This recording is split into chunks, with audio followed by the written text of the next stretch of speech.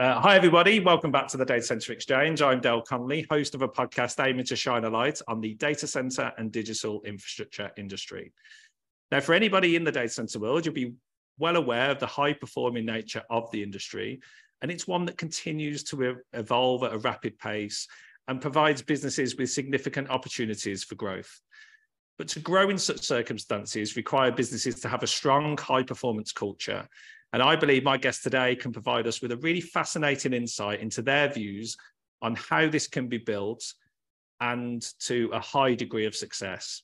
So as Chief Operating Officer at Vantage Data Centers, they lead operations, security, construction, design, engineering, and IT, and he's dedicated to the task of building a culture of operational excellence and constant improvement. Now, I know he gets asked to do a number of these sorts of things.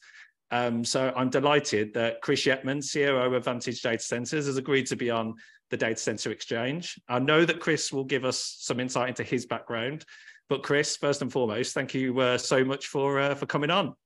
Thanks for having me, Dylan. Appreciate it. No problem at all. So going back to the start, can you give us some insight into your distinguished career in digital infrastructure world? Sure. Yeah, I'll even go way back. I went to Evoke Tech High School. Left there when I graduated, thinking I was going to be a double E, and went to university. And as I got there and was studying for my double E, at some point in time, I thought I hated computers and didn't want to have a whole lot to do with them. And then they made me take programming in order to be able to do circuit analysis, and it was a bit like crack. So I was like, hey, maybe there's something to this software stuff as well. Changed my career around and did computer engineering. So basically, I've got a bit of a hardware background and a bit of software as I came out of school and so forth. And then because I enjoyed the computers so much in my career, I ended up getting engaged a lot of times as, I'll just say, a consumer of data centers. So in the individual companies I worked for, frequently we were doing chip design, for example, at one of the companies I was at. That requires a decent amount of compute. And those machines that were doing that were kind of like my babies at the time. And so you start to realize, oh, they sit in this room, it's chilled, it's got a lot of network, a lot of power, everything else like that. How does all this stuff work? And early in my career, I spent time, I'll just say, setting that up. But then as I progressed further, I ended up in situations where we were in a company that was growing. And a good example would be Genuity, which was originally BBN Planet, for those who can remember that. And as we're building out across the nation, we actually had a hosting product as well. And so that was probably my first introduction to actually getting engaged in building the data centers. So we were building out both data centers and points of presence, gateways, and other things like that for the network. And you start to get to learn about power and cooling and all the things it takes for care and feeding of those systems as far as that goes. And what I realized, especially starting there and perhaps other places, is I enjoy scale.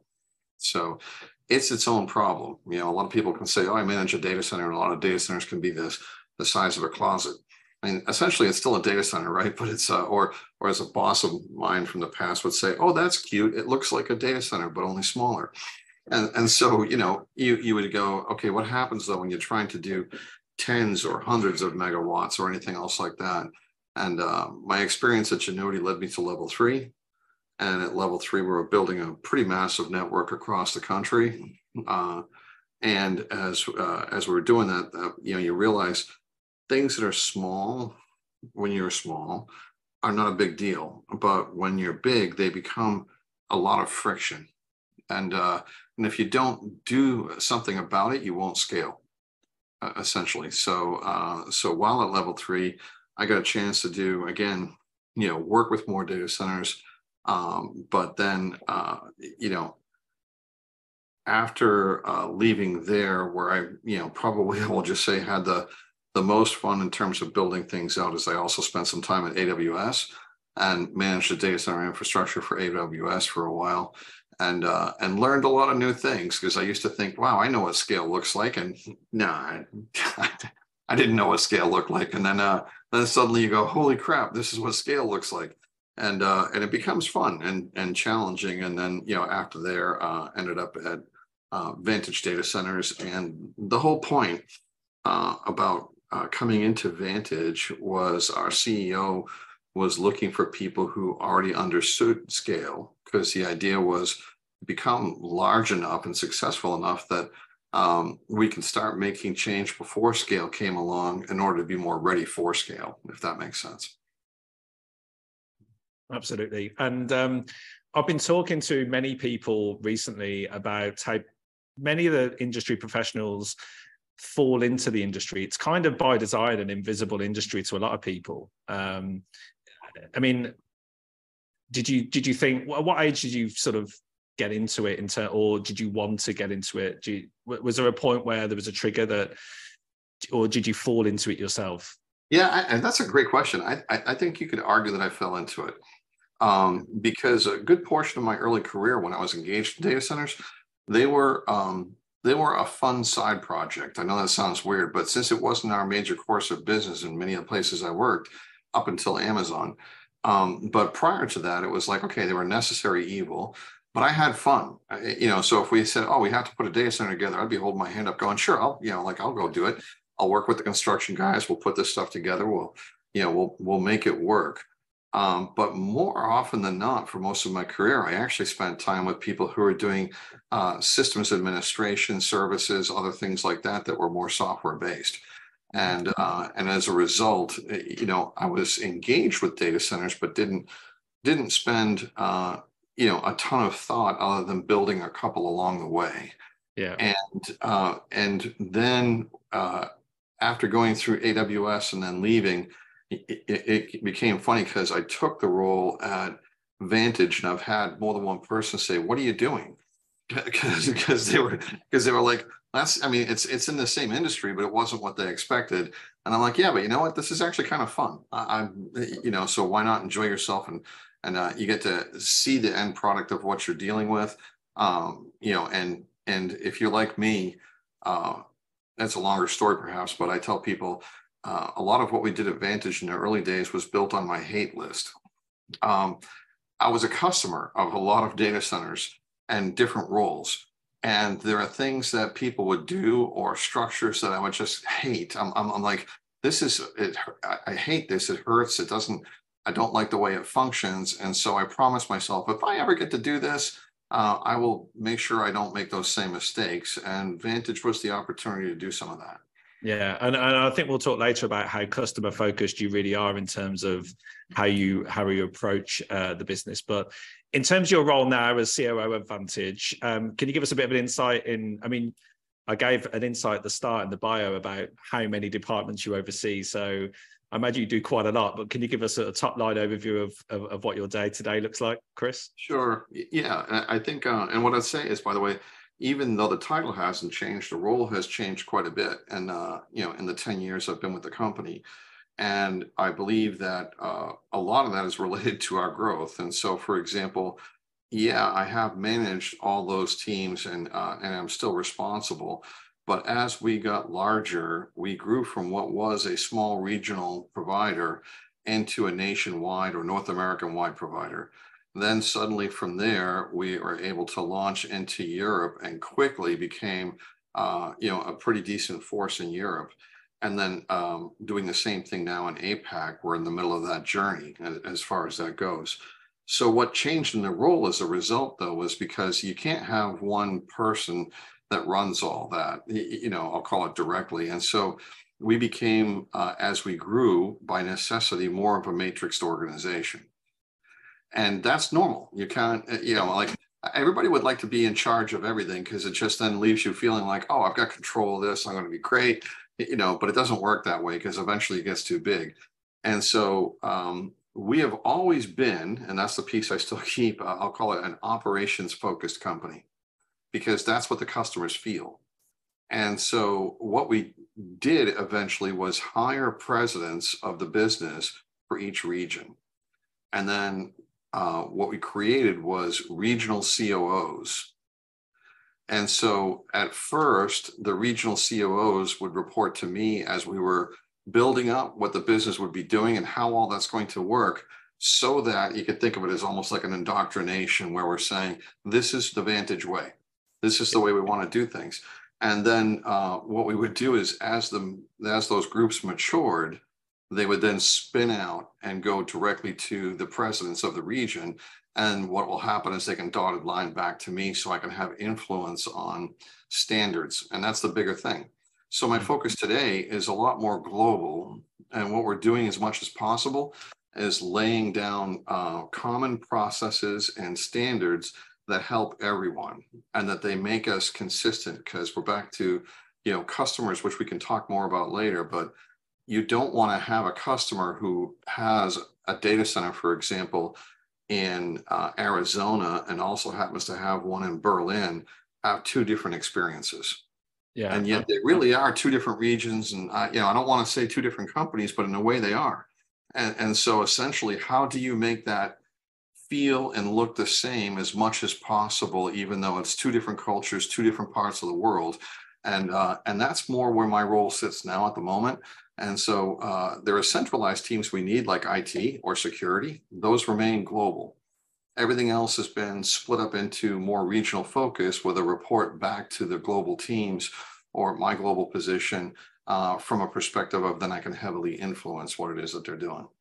Yeah, absolutely. And it seems like you're doing this at such an exciting time in your journey. I mean, I think I read on LinkedIn already in 2023 that you guys have hired over 175 people globally. That's about right.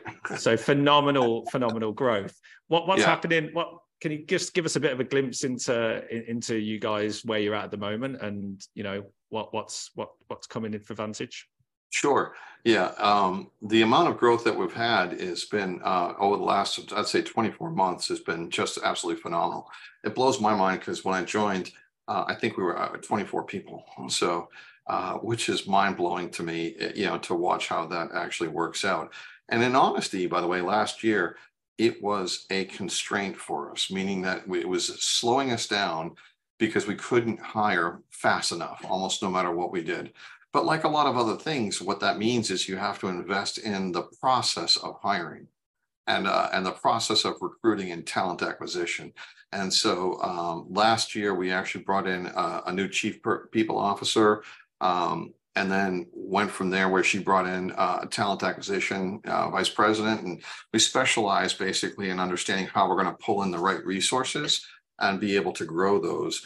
And so I think comfortably this year will be, before any contractors, well over 400 new additions into the business for people as far as that goes. And last year, I think we were a bit higher than that. And so if I were to say, what is the rough size of overall how things are, when you consider contractors and the rest of that, it's probably well up over 2,000 at this point. Wow, incredible.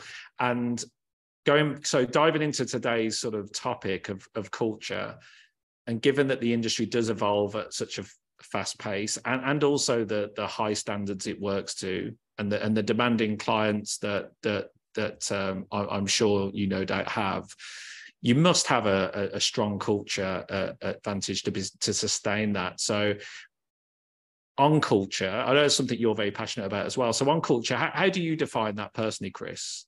Sure. Yeah. I mean, I know integrity can be a part of culture, but it's almost like culture to me is similar to integrity from the perspective of this. Integrity is what you do when no one else is looking. That's you can think of it that way. Culture is your behavior, I'll call it like by default, even when there's, I'll just say no penalty for doing something that you shouldn't have been doing or anything else like that. Like, how do you behave? And so there are certain key tenets that we really focus on that we're looking for when we hire people, because it makes a big difference to the service, and so, talking about, what that means then is that I can count on behavior, or we can all count on behavior when strategy fails us. And so you need strategy. You got to have a plan. You got to work the plan, right? So, as you work the plan, but no plan is that perfect. And strategy is kind of what takes over when the plan breaks down. And so if you have, I'm sorry, culture is what takes over when Yep. the strategy breaks down. If you have a culture that is high on customer service, as we kind of propose, and it's an easy example. Well, if the customer's in pain and your strategy for addressing that is breaking down, um, everybody in this company has that culture that says, when the customer is in pain, your first job is to take them out of pain.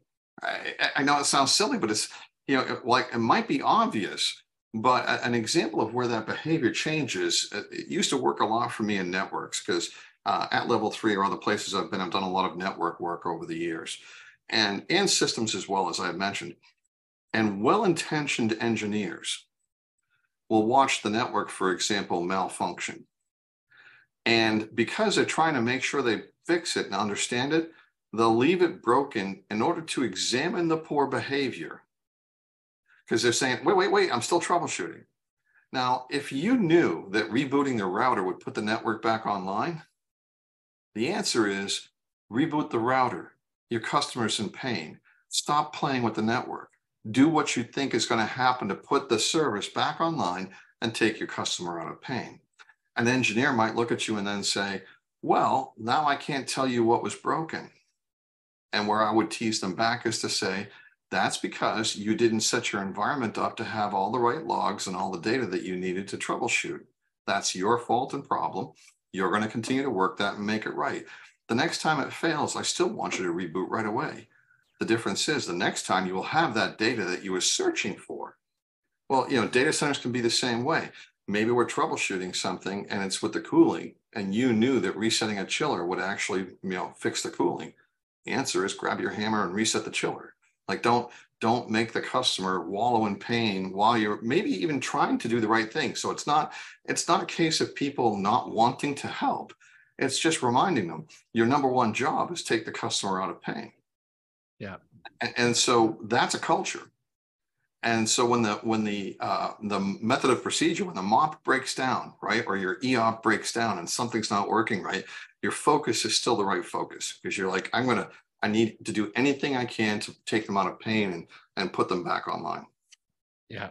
And is that philosophy and just culture generally something that you've always been interested as you've been in business? Or I think you mentioned, a lot of it is also been shaped by you being the customer and you having that experience yourself. So is that where it's mainly come from, or has it always been sort of an interest there anyway? Well, I think there's been an interest there anyways, because I've done a lot of customer service in the past, but because I've also been a customer, that is a big piece of how that shapes it. Including even from something as simple as overhead. I've been in previous roles where I was, working with providers like Vantage, but not Vantage. Mm-hmm. And they would provide data center services, for example, and we'd be moving at a fast pace or have a project that we would need to do. And you ask somebody, I need power drops on, this power bus. And they make you fill out forms in triplicate and tell you that, they're working with so-and-so. It'll be 3 weeks before they can get back to you with a date, the rest of that. I got work to do. And it's very flustering when you do that. And so, as we actually work with our customers, and they ask us for things, we're going to try to make that ask easy, not complicated, trust the customer, and make it happen. And so, for example, we don't need forms in triplicate. If it's something simple, we're just going to go do it and not, then the faster we can get to it, the happier they are, the more they smile. And so, and if we're creating process that makes the customer aggravated, I'll give you an example. Actually, it did happen at Vantage in our early days. Well-intentioned people in the security team, not the team we have today, but very early, were asking the customers to fill out an awful lot of data as they were coming into the data center every time, and the real issue was with our process. So I just smiled and I said, guess what? The customer doesn't have to fill out anything anymore. If you need that data, you're going to ask them the question and you're going to write it down yourself. Now the pain left the customer and went on to Vantage, right? Vantage Security. As soon as that happened, wow, the processes start to change, right? Like they're going, well, this is stupid. Well, yeah, it always was, right? It just, you didn't feel the pain. So we're not trying to penalize. What we're saying is experience it like the customer experiences it. When you do that, you're going to want to make a change and make that easy for them. And I guess the easiest way I could say it is, it's my general belief that most people in the industry we're in, because we're REITs, okay, so real estate investment trusts, we are landlords. I get it. As a result, what I would say is many people in this industry treat their customers like tenants. We don't, okay? We treat them like customers. And there's a big difference, right, between the two. There really is. And so they're going to enjoy the time with us much more as a result, you know, and be more productive and feel more comfortable that they're being covered, because it's not like you know, we're just a landlord that's saying, you don't need that fixed, you know, or you can wait. Yeah, and I know you said a lot of this at the top of the video was almost obvious in some ways, making, you know, looking after the customer and really taking their pain away. How many out there are sort of, do you feel, following suit, or is there a lot of old habits almost in terms of making it difficult for certain tasks? Yeah, I think I do think there's still a lot of old habits, you know, in terms of how that works. But you know, there's other things that key in close with the customer that I definitely think the industry needs to get better at, but that I feel we're focused on. And you know, I don't want to, you know, because you don't want to speak ill of, No. I'll just say others or whatever. But what I'd say here is honesty is also another huge thing. So you know, we work in a complex environment, and I remind people, just as an example, when they go, you know, how big a deal is data centers? And I smile and I go, well, how big a deal is nuclear power? You know, it's a pretty big deal. And guess what? They get to take nuclear power plants down for maintenance. You ever notice that? But have you ever heard of taking data centers down for maintenance? See, I've never heard of that. Yeah. You know, and so that's one of the examples I give people with, you know, why these things are so important. So where am I going with that? Occasionally, we're all human and we make mistakes. And Vantage is no different. And, you know, I'd like to think we make fewer mistakes. That's what I want to work on. But the fact is mistakes get made, or your redundancy didn't work the way it was supposed to, or some other such thing. You know, we put a lot of energy, not just into the service, but into that honesty and that open communication. And that is hard because it can be pretty embarrassing sometimes, especially if it was human error that caused the problem. But you know what? If we had an SLA event, and we take the customer and say, this was your event, and we give them a summary. We call it an after action review. For people who are familiar with the military, it's a term that they use for doing the equivalent of a post-mortem on an event. And so we have a process for that. We walk through the after action review, and when we're working with the customer, we're saying, this is the overview of the event as we understand it. And then we actually tell them, this is what we understand is the effect on your business, so that they know that we actually care about what it did to them. But then we go further to say, here's the exact timeline of the entire event. Here are the 5 whys behind what went actually wrong, so we can get down to a root cause, and then list off the lessons learned and the actions we're going to take not to repeat this again, with owners and, you know, with deliverables, right? So they got dates and deliverables and owners. See, the thing here is customers are smart. People who think they're not smart are confused. They're smart. And so what's fun is it's maybe embarrassing for you when you actually have to admit, you know, maybe or outline everything that went wrong. But what it does build is trust. Honesty builds trust. And the fact that we actually learn and we were able to definitively say, here's what went wrong, you know, specifically. And then here's why our design or the situation didn't work correctly. Maybe a mop was incorrect. Maybe the design had a flaw, any number of things. These are complicated buildings. And so we would work through that with them to show exactly what happened and how we were fixing it, and even share the line diagrams before and after for making change and whatever else. Well, what they started to realize is, hey, guess what? We know data centers. Right, they know data centers. They know, right? So they're looking at, they're building them. I guess a lot. Yeah, correct. Actually, I'm going to tell people right now. It's like they go, "Who's your biggest competitor?" My customers are our biggest competitors. At Vantage, our biggest competitors are our customers. They are awesome at building data centers, And we're just fortunate that they're doing so much building that they can't do it all. And so because of that, we get to make money and, have a business and have fun, right? And get paid. It's all good stuff. But here's the thing. That means they're very good at what they do. And so when they look at your AAR and they go, oh, wow, that's detailed. I understand exactly what went wrong. And I believe your fix is the right fix. What we did, it was create trust such that, either then or the next time something else might be going wrong, they're not trying to tell us what to do because they understand that we understand just like they do, that we're dedicated just like they are. And as a result, our focus on these things is to actually have our own engineers do the majority of work, for example. I want that because I don't actually have to wait for a third party to come in with a 4-hour response and have them be habitually late 6 or 8 hours later. And I was at N+1 before, and now I'm down to N. Whenever we're down to N, I am just like a nervous person. I'm sitting in my chair, I'm moving around, I'm uncomfortable, right? That's jokingly, we would call those sphincter moments. You are not having a good time because you know that you're one fault away from actually, losing your service. And so we all have those +1s in our design and so forth, but it's not acceptable to ride on just N for too long of a period of time. You still have to have a sense of urgency when you put that back online.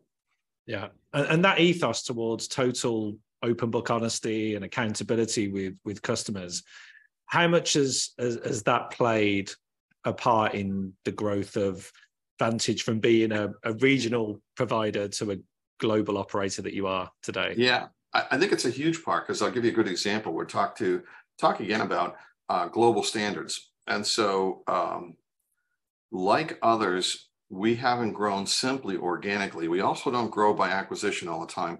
However, we've made some strategic acquisitions. So when you do that, you're buying someone else's data center. Maybe you're buying the whole company. We've done that before. And maybe you're just buying the asset. We've done that before as well. So we've done both. And so we're going to buy an asset. And I'm pretty sure that whatever we buy won't be controlled like ours are. That's okay. And our competitors or the market has done the same thing. But we're going to take the time to actually migrate the controls over to our standard. Now, this is where actually that honesty and transparency comes in handy. It may take a while to do that because that can be pretty complicated. It's a running data center and you don't want to mess things up. But what's awesome is we've built interfaces for our customers to give them near real-time access to all the telemetry, the temperature in every probe and every module. The humidity is the same. All of the power and the PDUs, the UPSs, inputs, outputs, frequencies, amps, voltages, you name it. And gen starts and stops.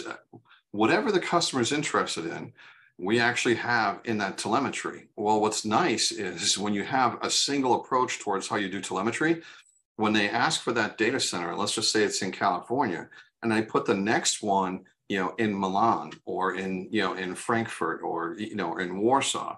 When they ask for that data, we can give them that electronically in a feed or right out of our systems into there. So maybe what we have is a Kafka queue where we take everything off of the the SCADA system, because it's really not BMS at that point, it's SCADA. And so we just take all that data down, we push it to the queue, and then we just leave it there waiting for them. Then they just reach in and dig it out every so often, right? Could be every 5 minutes, could be every 15, whatever they like.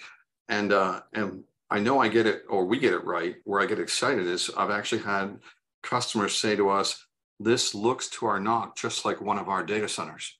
Man, when I hear that, that's like, I'll go, oh yes, that's good, because that's exactly what we should do. It should feel like one of their own. And, and to be honest with you, when you get that right, it's why I think people come back, because they're like, this is just like mine.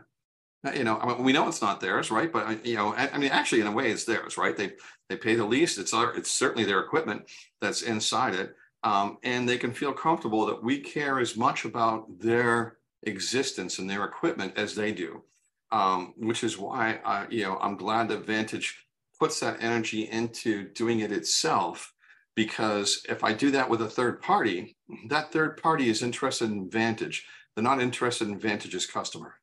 Yeah. You know who's interested in Vantage's customer? Vantage. So you know, the more that we self-control, the more that we actually manage those things, and the more that we implement those global standards, what we get is a very consistent experience to the customer and complete transparency like that. So they don't have to say, did it get hot? They just look and they'll know, because we'll tell them, Yeah. you know, you know, yeah, occasionally, again, you know, some of those things might be, we feel like, you know, we didn't do our best job. And so we can be a bit embarrassed by that. But when that happens, we'll figure out how to fix it and move on. Yeah, I guess with that, with what's on the line and the high expectations, what do you have certain values in the business that enable people to feel sort of safe to be so honest and transparent, and you know, if they've made a mistake I mean, do you have values that you live by within the business? We do. So, you know, and it's a great question. We have a core set of values, and then we also have to remind sometimes people, I'll just say, about history. So, you know, customer service is clearly a value. That's an easy one.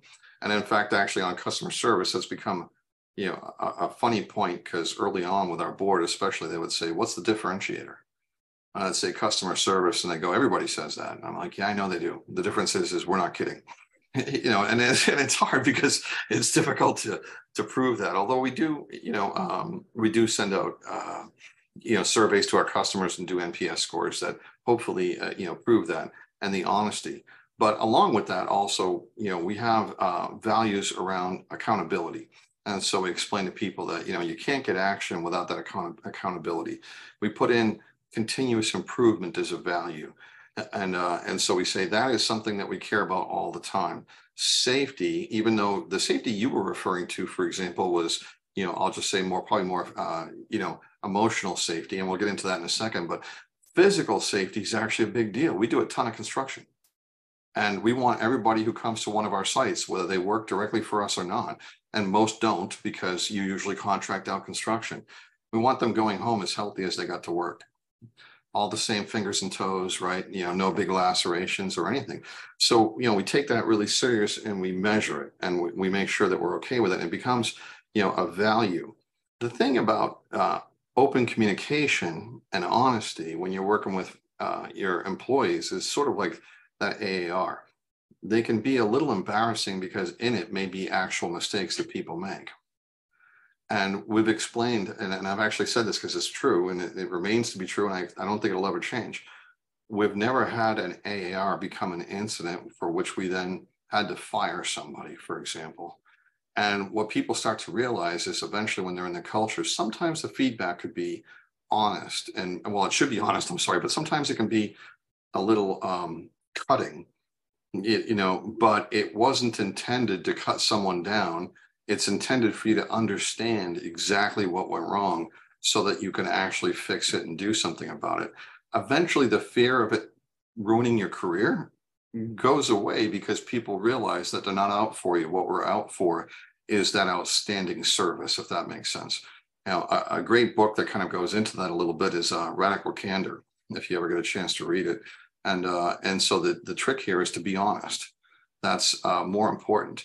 And then if you can, you should certainly try to be honest in a kind way. I'm not always that way. And I'm not saying I enjoy, right, being a jerk or something, but I'm just not always as good at it. Fortunately, I work for a CEO who's very good at it. And it reminds me all the time of like what to aspire to say that I can still say the honest thing, but how I say it also matters or helps, right? And so I'm always trying to think about that and not be mean-spirited about it. I guess that sort of lends itself into creating that emotional safe space as well, doesn't it? Correct. And that's, yeah, because I think that's really where a big piece of your question comes from. And so when people start to see that, even though, you know, it comes out that Joe did something, right? And, you know, you did something that you shouldn't have done with a breaker. Well, we're going to look at that and go, okay, well, but why, right? And maybe, for example, the instructions weren't clear. All right, well then, great. It's not great that it happened, but now we know we're going to go fix that mop, and we're going to be much more specific. and we're going to make sure that we actually have a second set of eyes looking at things and whatever else. And so, and that's an example, by the way, again, of honesty. This is fun. We share, anytime a customer asks, we share all of our mops with them anytime they want. And so what's fun is sometimes we get feedback from them and they're going, hey, you kind of missed the boat on this. You have an opportunity here to do this better. And again, like I said earlier, they're smart. Well, we try not to be ego-based. That's an example of like a culture, right? Where you're just saying, we're not going to let ego take control. So if that's the case and we look at it and we agree, we'll change the mop and we'll do it globally. Like we'll be like going, that's a great idea. That's going to avoid any other potential problem. Well, not only is it, the customer's thrilled in multiple ways then because they were heard. Everybody would like to be heard. It's a huge thing. So they go, wow, they really listened and they changed. And there's, they're having fun with it because they're going, see, I always, they know that I'm brilliant because I gave them this idea and they actually implemented it. What's fun is most of the time they have that good feedback. And we have an approach at our company that says we don't care who's right. What we care is what's right. That's culture. Okay, so what's right is more important than who's right. I fight for my ideas, and it gets easier for me because as a COO, you have the butt weight, right, the position of power for which to then push those out. But it's kind of fun because I'm glad my team, when they see something or they hear something from me and that doesn't make sense, they push back. I laugh because what matters is what's right, not the fact that whether I said it or not. And so we usually come to better answers as a result. When the customers see us doing that, that's great. Occasionally, a customer will ask us to do something we disagree with. That's a challenge. That's a real challenge. that's an example of when you have to break out your diplomacy. And in our case, if we really disagree with it, what we explain is, you know how to run data centers, and we're not saying you don't. But guess what? We also know how to run data centers, and we've got some experience with that. and so, when you're starting to get in towards the gigawatts and stuff like that, like it's fair to say you've got a good experience running data centers. So we're just going to say, you know what? We understand your point, but we believe that this is a better path to go. We're going to go that path. And we understand that the SLA is what's, was put there in the first place to protect you. But we'll communicate with them along the way. We'll tell them as we're doing those things. But, if we did what everybody told us to do, we would be abdicating all of the authority that we need to run our business, but still keeping the responsibility. And that'd be a recipe for disaster. And so what you want to do is listen. Frequently, the customer has a point. So address the point, which may mean changing the mop or whatever else. And then everyone's happy because what we have is a better procedure as a result. So it's like steel sharpens steel. That's the easiest way to look at it. And so what we're doing is steel sharpens steel. And, occasionally it's a rub, but, we've never really let it get in the way. Yeah. Really interesting, that collaboration piece with customers, because we're in very different industries, but we're service industry all the same. And we want to, when you collaborate with customers, it makes it more fun for everybody involved. It gives more meaning to certainly to what we do. And I'm assuming it helps create a better culture internally for you, more enjoyment, and almost can create better retention within the business as well. Without a doubt. And, there's something, when you move from an engineer into leadership or management, you start to realize that you have to take your joy in other ways. And so as a leader or as a manager, you take your joy from the accomplishments of the team, not from yourself, and that was different when I was an engineer, because when I was an engineer, I was more excited about, look what I created, right? Like this, this Rube Goldberg machine is mine, and it does all sorts of funky stuff, but it's really cool, and you're showing that off. Now it's about, what the team does. Well, it also is about what you do with the customer. So what's fun is our teams get joy when the customer interacts with us that way. And we actually get notes from the customers frequently enough where they're like, oh man, this was great, thank you. And I pass those along because I'm like, how cool is this? I have a customer who's bigger than we are, because like, again, our customers are our biggest competitors. If they didn't, if they had the time to build them all, they wouldn't need any of us. and by the way, people thought our industry was going to go away as a result, because they're like, oh, the big, hyperscalers will just keep building their own. And the neat part, I said, if that's what's supposed to kill us, you can kill me every day, because it has done nothing but continue to add to us, and they've got better things to do as well. And so if we've gained that trust, they're going to hand us more of that business because they're not worried about it when they hand it to us. And then we're going to have that joy when they come back and go, we love what you just did on securing these systems or networks, or what you just did over here in terms of how you do controls, because it helps us quite a bit. And there was a collaboration. And that's how we know that we've got that great relationship, when we're spending that time with the quarterly business reviews, for example, and we get that great feedback. And and the feedback, by the way, sometimes even says, though, yeah, we love this, but you know what, we really want you to work on this over here. All right, great, let's go do that. Yeah. And continue to to polish the experience. Yeah, absolutely. No, it sounds great. And going on the other side of the business, on the supply chain, I know that the industry across the board has challenges with supply chain. How do you approach the supply chain? Is it in the same collaborative way, with the same sort of communication teamwork that you have? Yeah, certainly very similar. We're getting great relationships with a lot of our vendors, and we're happy about that, because I know part of it's because as we've gotten bigger, our buying power has gotten better. I get that, and but really, what we're doing is spending more time with them to understand.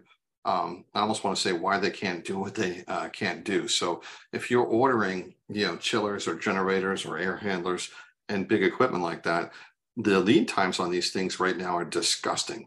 I don't even know how else to put it. And I almost want to be really pissed off. And sometimes I might get a little aggravated by it. But when you're working with these suppliers, it's like, look, why can't you do what you do? What can you do? Do we have other options? And we get good conversations going.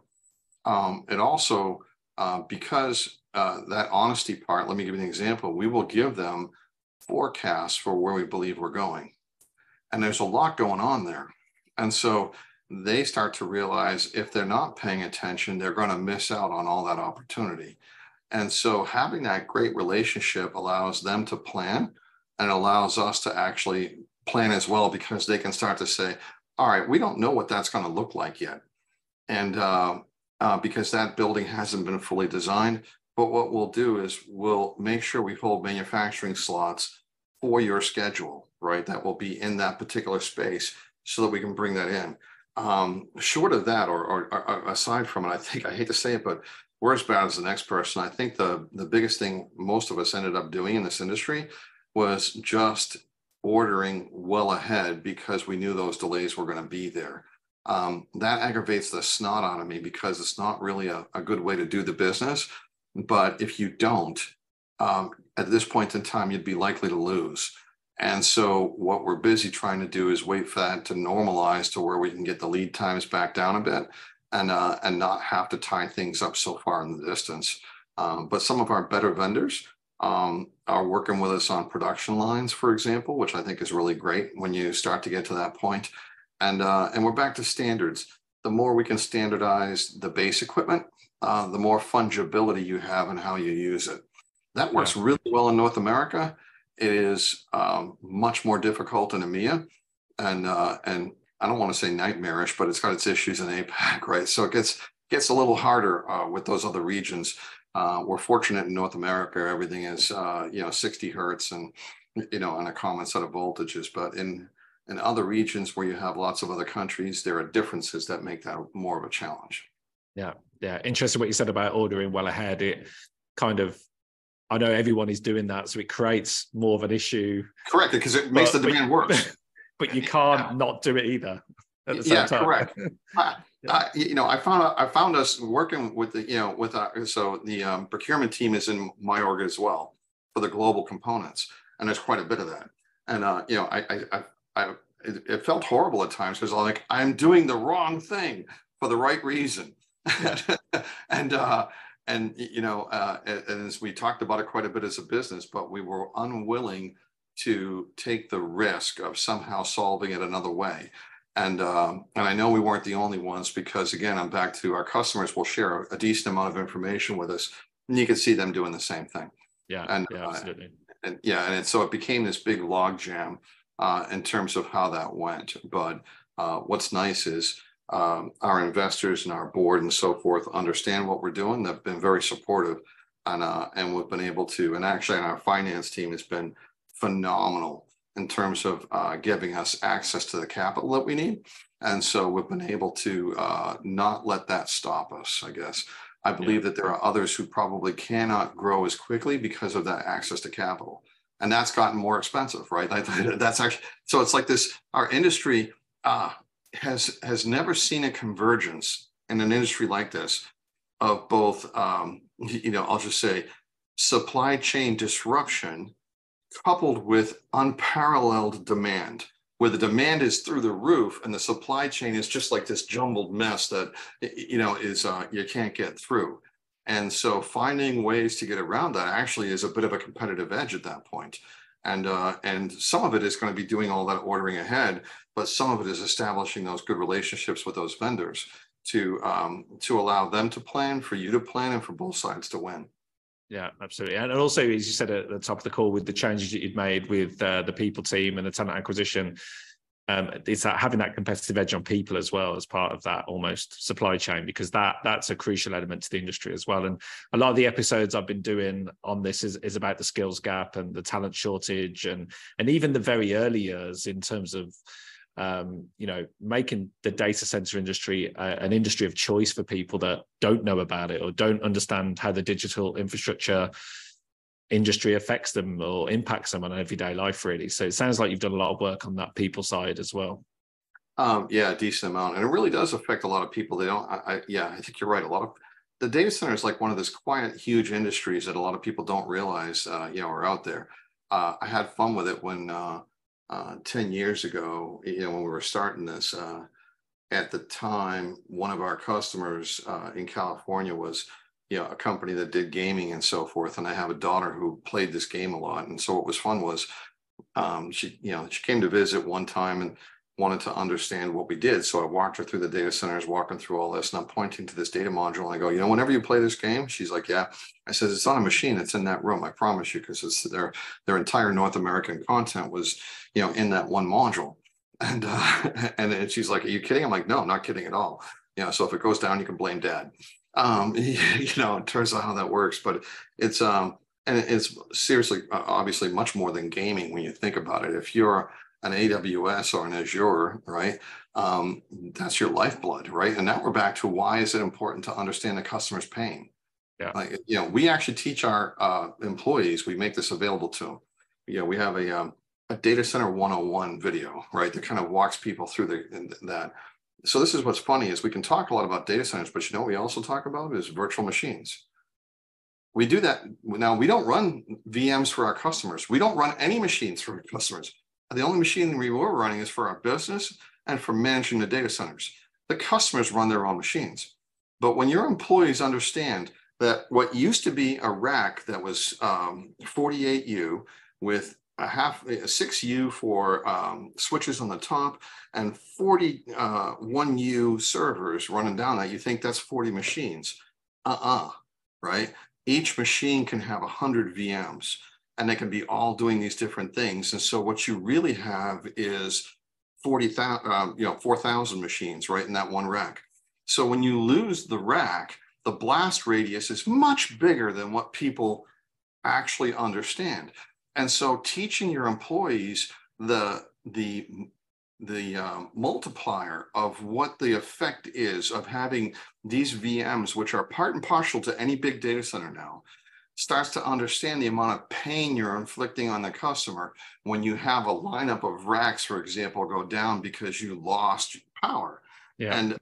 And so I'm doing the math with them, and now I'm starting to talk tens of thousands of virtual machines, and it's fun because like people in the class are like, and I'm like, yeah, it hurts. Like so don't screw it up, right? Like this is why A power and B power is so important. This is why your +1 is so important. This is why, it's like we have some hard and fast rules.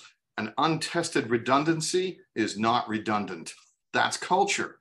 And we explain to them, it's like, you're going to test that redundancy on a regular basis. I don't care if you hate me for it, because one day it's going to fail and we're all going to celebrate. Yeah. And so there's an example of like cultural difference. If we do preventative maintenance and we're testing a redundancy and it fails, nobody gets angry. I'm excited Yeah. because it failed in a controlled fashion that we get to fix before hosing up the customer. And then we make it right. And then I can go sleep at night because I know that if the power actually goes down, the machinery will do the right thing. So you can't not test all of those redundancies on a regular basis. We do a ton of that, and we have to work with the customers to do it and so forth. But that becomes so critical to elevating your service so that you know it's going to be there when the failures occur. And so we tell them, be happy. Like when they come back later on, they go, oh man, this ATS was burnt. I'm like, and they're upset or something. I'm like, no, dude, that's awesome because you get to fix it now. Yeah. And the power is still up. And next week, the power could go down. And guess what's going to happen? That ATS is going to work. Awesome. Yeah. Awesome that you found that. And there's so much on the line. And I think, I think it's important that we educate people as to just how much of an impact they have. So it becomes an industry of choice, and the skills gap is only going to get worse, in my opinion. And there's certainly not enough people to go around. Plus, the industry is fighting against other really cool industries also for their talent. So yeah, super important to keep on educating people. Yeah, and they feel it, by the way. Like when we're interviewing people, we do something called CVBI. So it's competency-based behavioral interviewing. There is a bunch of people who do it, but there's a lot more who don't. I would suggest they do it. The trick here is to make sure that people have the right initial technical skills, but then we're spending more time on the interviews on culture than anything. Yeah. And we're saying, so, are they, by the time you're in your mid-20s, I usually can't fix you at that point. You're baked. Your parents either did their job or they didn't, or you decided not to listen to them. How do you teach someone work ethic?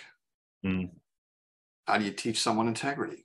Yeah. Right? Like, and I know that those are some big basic ones, but really you can't necessarily fix that. Now you can teach them about the equipment, and people do learn even as adults. So I'm not saying it's impossible, but if you find those right people when they're interviewing, they might interview with 4 other people to come into the company, or if it's a higher level job, 6 or 8. Yeah. And but the fun part is they start to feel the culture even during the interviews. And what's neat is the people who are doing the interviewing, when someone asks them a question, the one who we're interviewing somebody, but they get a chance to ask questions back.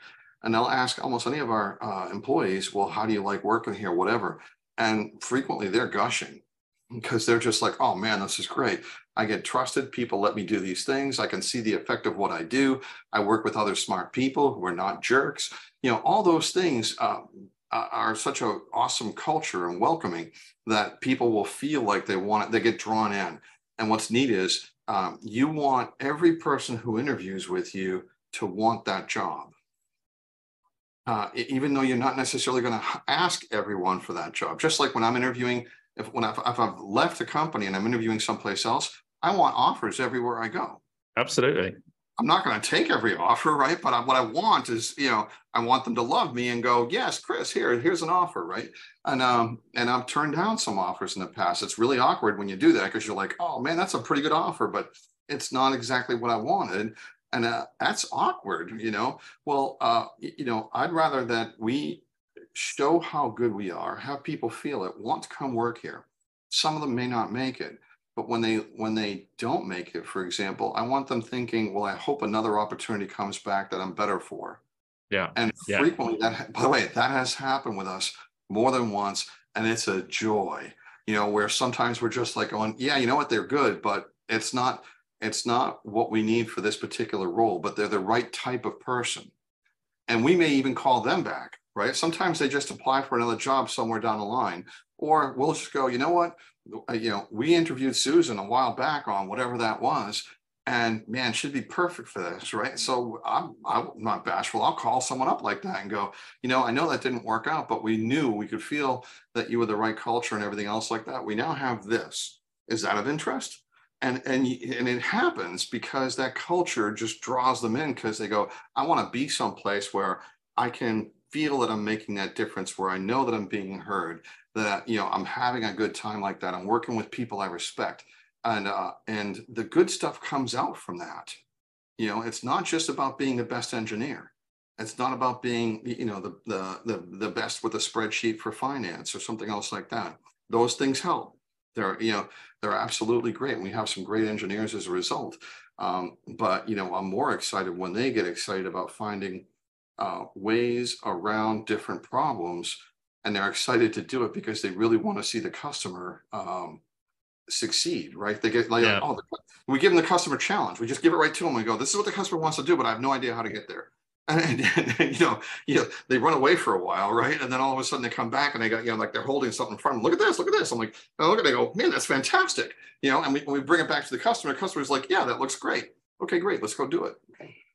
Yeah.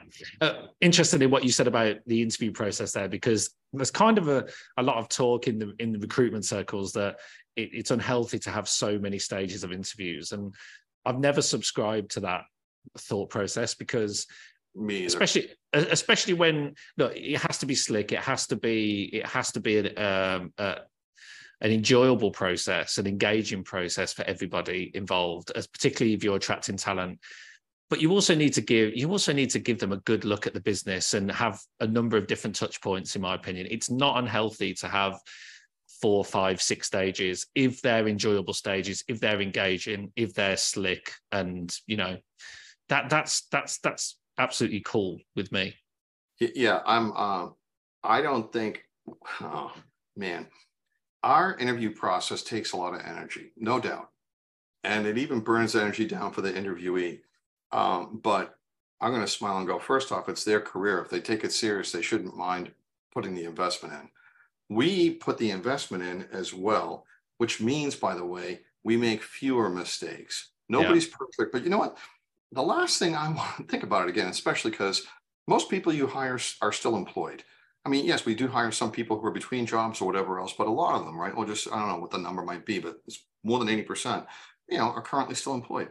And imagine the travesty that it is that if you didn't do this correctly and you brought the wrong person in, all right, let's start with that person, because this won't last. And that means you've just ruined, you know, well, I don't want to say ruined, but you just made them miserable. Okay. And they're now worried because, you know, they're going to have to go out and look for another role or anything else like that. They're incredibly unhappy, not sleeping well. Who knows? Maybe they're drinking. God knows. I don't know. You know, I'm just having some fun with it. But like, you know, it is a miserable experience. Well, as a manager, it's miserable too, because now you have to put all this energy in. And so one of the things that we remind people culturally is this extra energy up front pays for itself. People don't always see it, but it absolutely pays for itself. So I'd rather put through, like, a typical director and above type of candidate for us easily goes through 6 45-minute to an hour interviews. I don't feel the least bit guilty, because I don't want to pull the trigger on the wrong person. You know, and when they come on board, we have an expectation of what we should be able to get, and we get it right most of the time. And I have fun with that, where we just say to people, you know what's worse than doing all this hiring work that we do? Firing people. That's harder. No manager I know likes to do that. It is the worst part of your job, right? Letting someone go for performance. You get physically kind of ill over it and stuff like that, because you know it hurts. And weaker managers avoid that. Even strong managers avoid it because it's distasteful. And so I've made those mistakes. You know, I may still make those mistakes in the future. I count on the fact that my peers and my direct manager, our CEO, would call me out. I won't like it, but I'm glad that they do, right? If they go, hey, Yeti, you haven't actually, you know, you're letting this slide and you shouldn't, you know, they're probably right. And so it is hard to get that right with your team and do that as a manager. So if you want to avoid that heartache, hire correctly. How do you do that? The answer is a lot more interviewing, a lot more in-depth, competency-based, right? Where you then say, I know I've got what I want here. And that employee that you're trying to bring in, you know, also is really interviewing the company. It does work both ways. And so they get a much better view as to what we're about.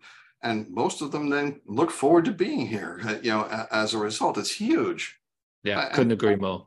Yeah, we can teach people to, to fix an air handler or a chiller or a UPS. And we actually fix our own UPSs, the majority of them. So we become, we send our engineers out, they become factory certified and they actually do the work. How awesome is that? So like we can teach them those things, but what's harder for me to teach them is to not be a jerk or to tell the customer, like, I'll say it, our customers, some of them I'm sure will listen to this, but we'll have some fun. One of our silly sayings internally is, don't scare the kids.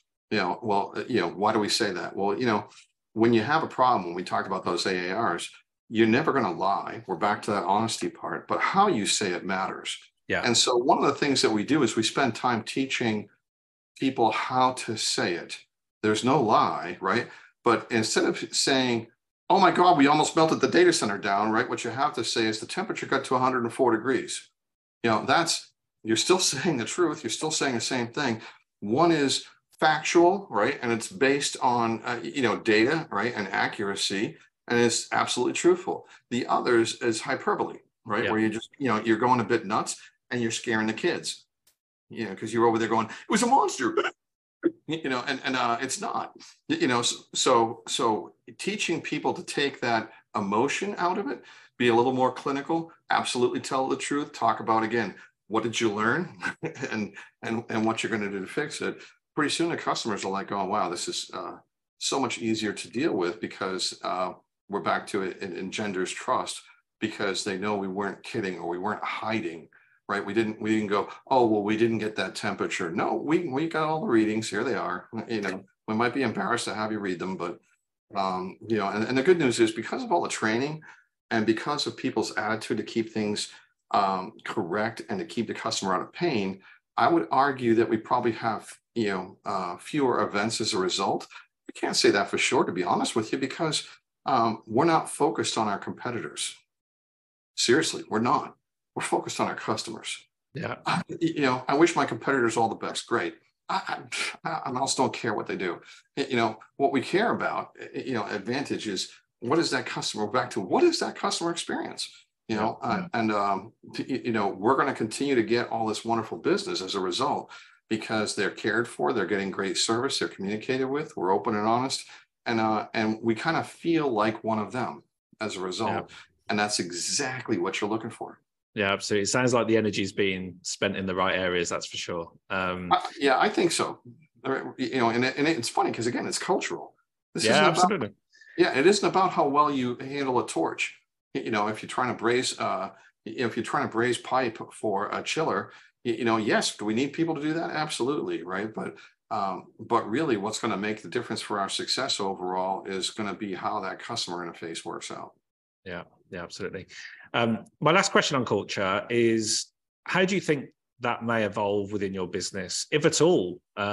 Is it just about maintaining that high standard, that customer focus as you grow, or will it evolve as the business does? Well, I think it will, but the evolutions will be slow. It's more about maintaining. So I'll give you an example of maybe evolve. Safety was not one of our original, in all honesty, core values. It's not that we were unsafe, right? We just never said it and we never focused on it. And so it's now in our core values, right? So that's an example of an evolution. We always felt we were being good about how we handle diversity, right? So exclusivity, inclusivity, I'm sorry, not exclusivity. But diversity and inclusivity, right? Were important to us. We're not saying they weren't, but you know what? They weren't originally in the core values. And so we're like, you know what? We're going to add those to the core values so that we are crystal clear about what's important to us. That's evolution, and they will evolve. But I don't think they're going to evolve a lot, because the majority of core values are the same ones we created 10 years ago, the vast majority, and with a few, changes and additions and clarifications. What's difficult with all this growth, though, is I tell people culture is a bit like a nice soup. If you've been working on the soup, you've been putting in spices, you've been putting in stock like carrots and potatoes and onions and other things like that. Maybe it's chicken, maybe it's beef, whatever. And then, but as you're working the soup down, let's just say, you're going to continue to need more soup because you're serving up lots of it.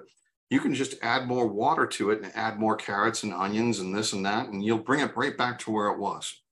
This was our existence for about the last, our first, let's just say 8 years, and then over the last couple of years, because of what we did and because of that culture, and because we've become so successful, we suddenly walked up to that pot of soup and we added 500 gallons of water in it, because that's all the new employees coming in, and they don't have the benefit of having been steeped in that soup. So pretty soon we're throwing all sorts of fresh water in there, and actually some of the water may have bones in it, and maybe instead of a stock, you suddenly go, what's this roll doing in my soup? It's not supposed to be in the soup, it's supposed to be beside the soup. Well, that's because what happened was this injection of all this new talent and these new people. We're hiring the right people, but they haven't had a chance to really be immersed in that culture. So our challenge actually is, how do we keep that culture as we grow quickly? And what we're doing with that, with our HR department right now, they've been fantastic, is to say, how do we onboard new employees? How do we introduce them to the culture? How do we actually, use both presentations, videos, other things like that, to then say to them, what does it mean to be customer service centric? And spend time doing that. What do we mean when we're saying security is a top priority, so that they actually can appreciate why? And as they learn that, they become part of the soup, right? They're suddenly we're getting all the right ingredients, we're getting all the right number of carrots, and we're getting more beef stock and some more bouillon in there and whatever else. And so our biggest challenge has been, our success has stressed the ability to keep the culture. Honestly, I don't think we're going to lose it. I'm just saying, it's been a heck of a challenge, because we realize, I'm over there going, no, we got culture, and a couple of new people like, I don't feel the culture. Man, I get nervous. Right now we're back to good communication. That they're giving you an honest answer, and you go, all right, we got work to do. We got we got to rub some bouillon on this guy, right? Because I want to make sure that they actually understand and feel that culture and are steeped in it. So again, when strategy hits a road bump, culture takes you through that. Yeah, absolutely. No, that's great. I've got 2 questions for you, Chris, to end this. And I just honestly, I could speak to you for a lot longer than the hour that you've kindly given to us. So I really do appreciate your time. Fascinating insights, both into your mindset, the culture of Vantage. It's been super stuff. So I really do appreciate it. Last 2 questions for me is, what do you enjoy the most about the data center industry?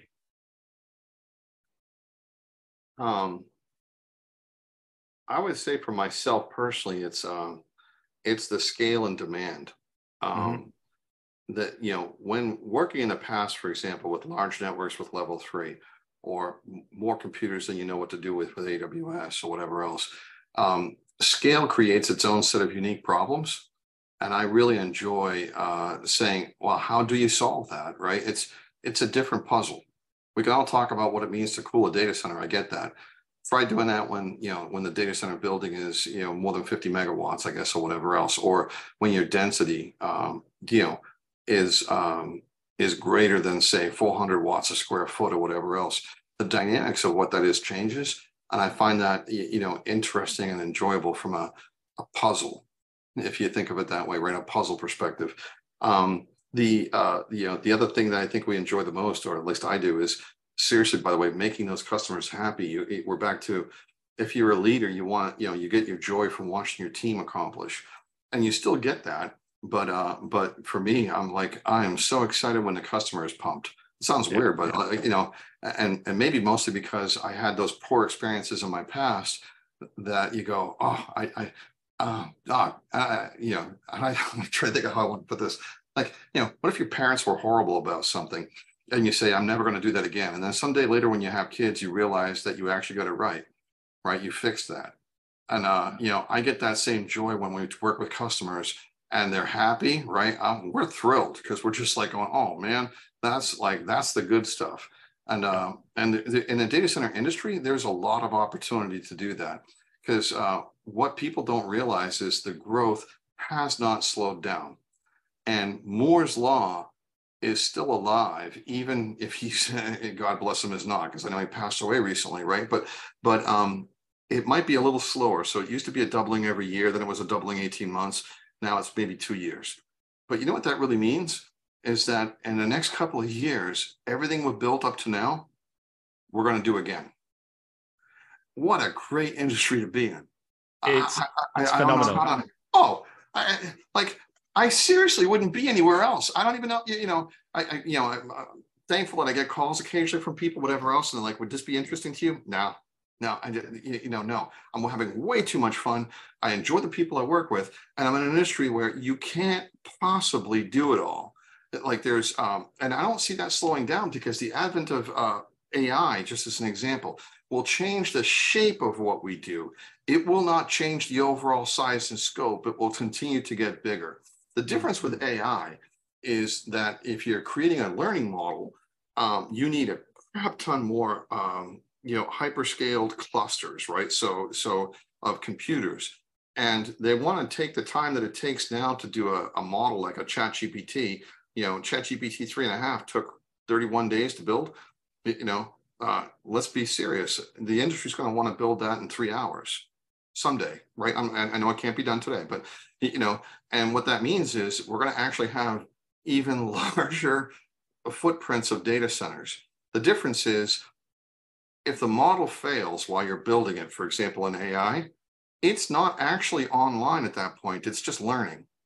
Now, when you create those inferences in those models, those are then sent out to run. Those data centers are still critical, and they also have to have the availability zones. They have to have your plus ones and the rest of that. But we're going to see an industry that, while that may not change its growth trajectory much, we're going to see these much huger clusters of, hyperscale clusters of creating these inferences. But maybe, for example, I'm not saying they will for sure enough, but maybe they don't even want a UPS. Maybe they don't even, because if you build it big enough to lower the amount of time it takes to build an inference, right, for AI, then you can build it again if it got disrupted, especially if you were down to the number of hours, right, or even less than a day. So you can build a lower cost data center running at much higher densities that basically bursts into flames, so to speak, and just burns through a problem and then calms back down again and waits for the next problem. Whereas everything that we build today is running not only 24/7, but it's busy 24/7, and it's constant. So AI is going to do this, and then this, and then this, and it's just going to keep pulsing like that. And they're going to make bigger and bigger workloads in order to be able to make better and better models. And I'm excited about that, because I think to myself, how cool is that? We get even more opportunity to build out. And at the same time, it's not the same thing. And that's when you're going to start to see, everybody talks about water to the chip now, or immersion. The reason why is because these things do burn so hot in order to be able to accomplish all that work in that period of time. And this just adds to the fun for being in the industry that we're in. No, it's exhilarating. It's exciting. And I want to keep on spreading the word through podcasts like this, and just to make sure that people see it as an industry of choice where their careers can go in all sorts of directions and enjoy the journey whilst their careers develop. You said you wouldn't want to be in any other industry, but I'm going to have to take you there now. If you wasn't in it, what would you be doing? Oh, man. That's the last question. That's a hard one, because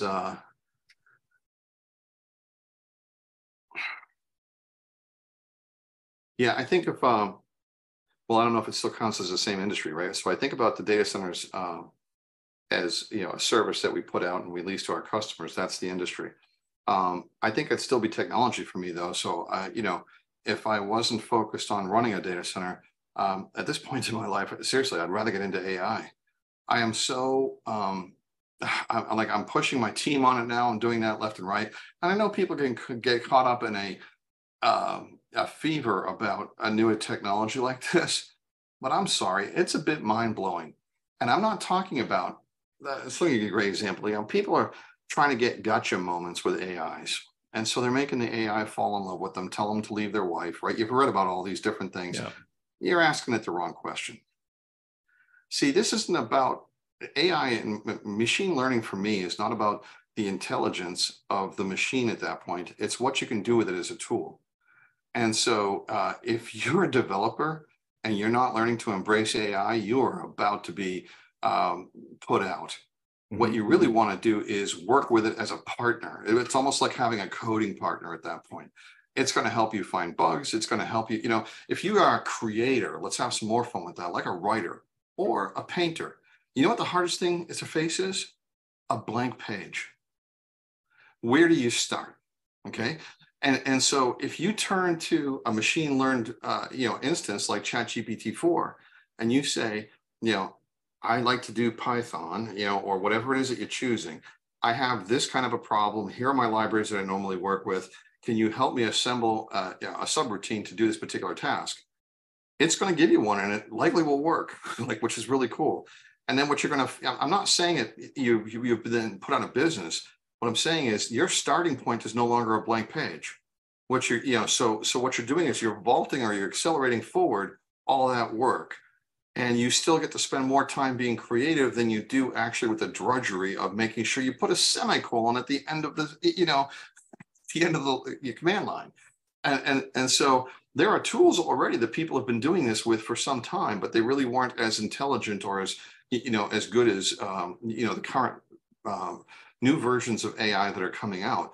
How exciting is that, is to think that you can accelerate your creativity, which is scary because, by the way, all that's going to do is drive more demand, which means we're going to build more data centers. So if I'm not building them, I'd probably be one on the side that consumes them, if that makes sense, right? From that perspective, as opposed to, going out and taking a job, walking dogs or something. I don't know. Yeah, no, excellent. Well, look, Chris, I just want to say thank you so much for your time today. You've given us a fascinating, a really good insight into your mindset and into what all the cool stuff that you're doing at Vantage Data Centers. And I personally wish you and Vantage all the very best for the rest of the year. I'll be watching certainly from the sidelines the journey that you're undertaking. And thanks so much for coming on the Data Center Exchange. Really appreciate it. Thanks, Del. I really enjoyed it. Appreciate it very much. Great. Thanks so much. All right. Hi.